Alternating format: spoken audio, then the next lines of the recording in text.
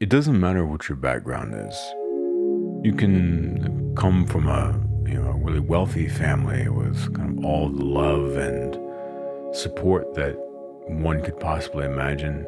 You could come from a family that struggled financially really hard, that had parents that were non-supportive, that were abusive, that were, distant or non-existent. It doesn't really matter what your background is. You are going to have certain pains and ultimately types of internal suffering that you experience throughout your life.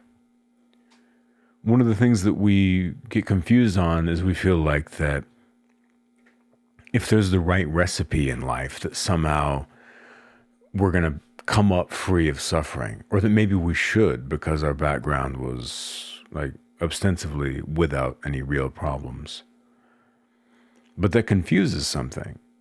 That confuses that we experience suffering simply because we're human. It's just a byproduct of being alive, right? So the difference is that it will manifest, come into being, show up in your life, show up inside of you in a different way. That's the only difference that your background creates.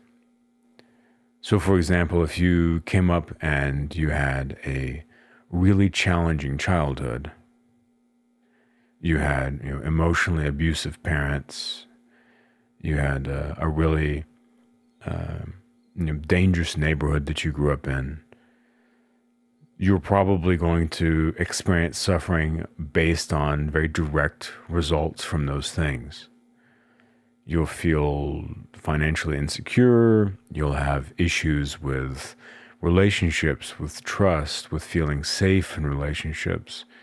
You'll have issues feeling safe in your environment and always be on guard and not see the world as a particularly warm and welcoming place. And, countless other things. And on the other hand, if you came up in a family that was comfortable financially, that was loving, that was always there, and you lived in an area where you didn't have to worry about your safety, you're still going to have issues. There'll just be different types of suffering. For example, you could feel like you need to live up to some expectation because you had abundance growing up. And so you spend your life trying to prove yourself. You become competitive to prove to yourself and to those around you that just because you came from a really abundant place doesn't mean that you aren't willing to work hard and to carve out your own path in life. And so then that can get unbalanced and you can feel like you're never enough. You feel like you're never achieving enough. And that creates suffering. It's one of just many, many ways that those things can come into existence. And the interesting thing about those types of suffering is that they are conditional. They come into being whenever we're quite young. And so we get used to them. We don't really know what reality is like without them. Hey friends, this podcast is brought to you by AG1.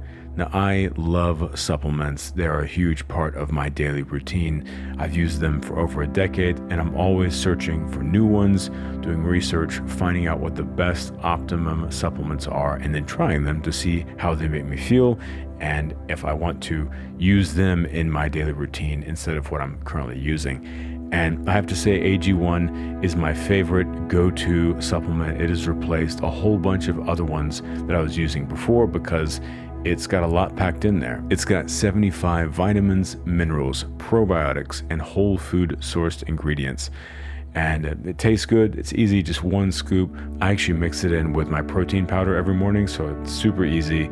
It tastes good, and I can't recommend it enough.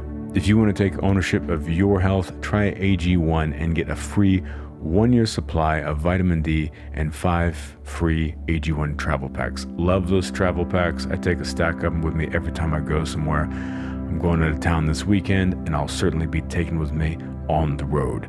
Go to drinkag1.com/astral. That's drinkag1.com/astral. Check it out. So think about that for a minute. If you're always used to a certain thing in your life, it just feels apparent. And so therefore it feels normal. So if you're always used to feeling that type of suffering, you mistake it and just think, oh, this is what life is. This is what everyone is feeling. And I just have to deal with it. But that's not true. That's not true. It's a something that's been baked in, as it were, to your life. But it doesn't mean that it has to stay. And these types of suffering are really interesting because they were formed prior to us being as self-aware as we are as adults. They don't have a lot of clear reasoning as to where they came from. Like if you're 28 years old and you're in a long-term relationship and that relationship ends and you feel suffering, and then you have future relationships you are more hesitant to invest yourself in, etc. You know why you're doing that. Okay, it's clear I feel this way because I was just kind of burned, I was in a bad thing, and now I'm going to be more hesitant. It makes sense because you were self-aware whenever that suffering came into your life. But these things that are more fundamental, these types of suffering that are more fundamental, we have a harder time zeroing in on because they came into our lives prior to us being as self-aware. And so what happens is that we live with these waves of pain and suffering in certain moments, and we don't really identify them. That's why labeling those feelings is really, really powerful. It's actually how you start to integrate them, understand yourself, and then ultimately set those pains free, to let go of that suffering, to work through it, as it were.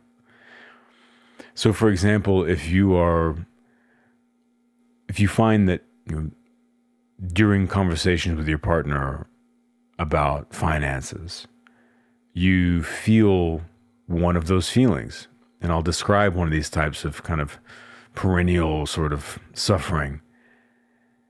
It's weird. It's like a heavy feeling that's painful, that's in your stomach, kind of in your chest, feels quiet and dark and foreboding, but you can't really place your finger on it. It's like vague. It's just like almost like a form of resistance, but it's the heavy, painful emotion. And it makes you feel kind of stuck, like a deer in the headlights, like you don't know what to do or how to work with it because it's appearing and it's powerful, but it's vague. So it's very strange.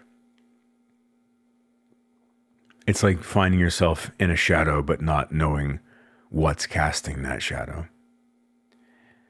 And again, we feel that way because the essence of those feelings, of that suffering, formed whenever we were really young. And so labeling those feelings when they arise is super valuable because when you do that, you can see how those feelings are, a certain number of emotions that are all connected together because of a certain reason. So let's say, just in the example that you are talking with your partner about finances, you feel this pain. It makes you where you can't have a good, healthy conversation. You get weird and etc. So what you would do in this instance is notice that feeling and then just start saying to yourself, the first words that come up to describe what you're feeling. You might say you feel vulnerability and fear and low self-worth. And then, now that you have these words attached to what that feeling is, you can start to identify it. So you're like, oh, okay, fear, low self-worth, and vulnerability. And you can track that back and say, why am I feeling that around having conversations about finances with my partner? And then you can look at your earlier life and say, oh, that's because I came from a financially unstable background. Whenever I was a child, it was always a thing. It was always a darkness, in the family of making sure everyone was taken care of and okay. So it creates this type of pain, this type of connection and suffering that moves forward with you into your future. And it's confusing because even if you're an adult and you're financially secure now, it doesn't matter because the feeling is from then. It's from back then. But by adding these labels to it, you can understand like, okay, actually, this is what I'm feeling. It crystallizes, it clarifies what the feeling is and helps you understand where it's coming from. And then just through having that insight of going, oh, okay, this is like a weird hangover of some traumatic experience I had whenever I was a child. And now using my mindful awareness, I can see that I'm just still attached to these feelings as an adult whenever they don't really apply to me anymore. So once you just have that insight and have that realization, you can then start to let that feeling go. Because then the next time you have a conversation with your partner about finances and you feel that feeling arising, you just have the tools. You remind yourself like, oh, right. This doesn't apply to anything. I'm in a safe, comfortable place to have this conversation. I can let go of that tension, of that suffering, of that pain. It's just something from the past that I hadn't identified. I was still holding on to yet. Then you can move forward, at your comfortable leisure in that conversation. So you can do this with all sorts of things. Any of those things it could be, obviously a lot of these things come up in relationships, but they come up in social situations. They come up whenever you're, thinking about yourself, whenever you have, self-talk going on and you're maybe moving towards a goal or some type of self-improvement and you have some feeling, some dark negative feeling, some cringy suffering feeling, and you look at it and you think, oh, this is why I feel that way. So by looking at those things just when they arise, you can start to set yourself free. You add shape, add context, add definition to these emotions. And then by doing that, you'll be able to let go of that suffering because after labeling it, you actually know what it is that you're trying to let go of in the first place. I hope you enjoyed that podcast, friends. As always, if you rate the show, leave a review, share it with your friends, all that stuff, I really appreciate it. Come over and hang out on Patreon. There's extra podcasts over there, as well as a lot of other great stuff, guided meditations and so forth. Or come over to my newsletter on Substack and hang out. And of course, I'm Hey Corey Allen on all platforms. And until next time, my friends, much love.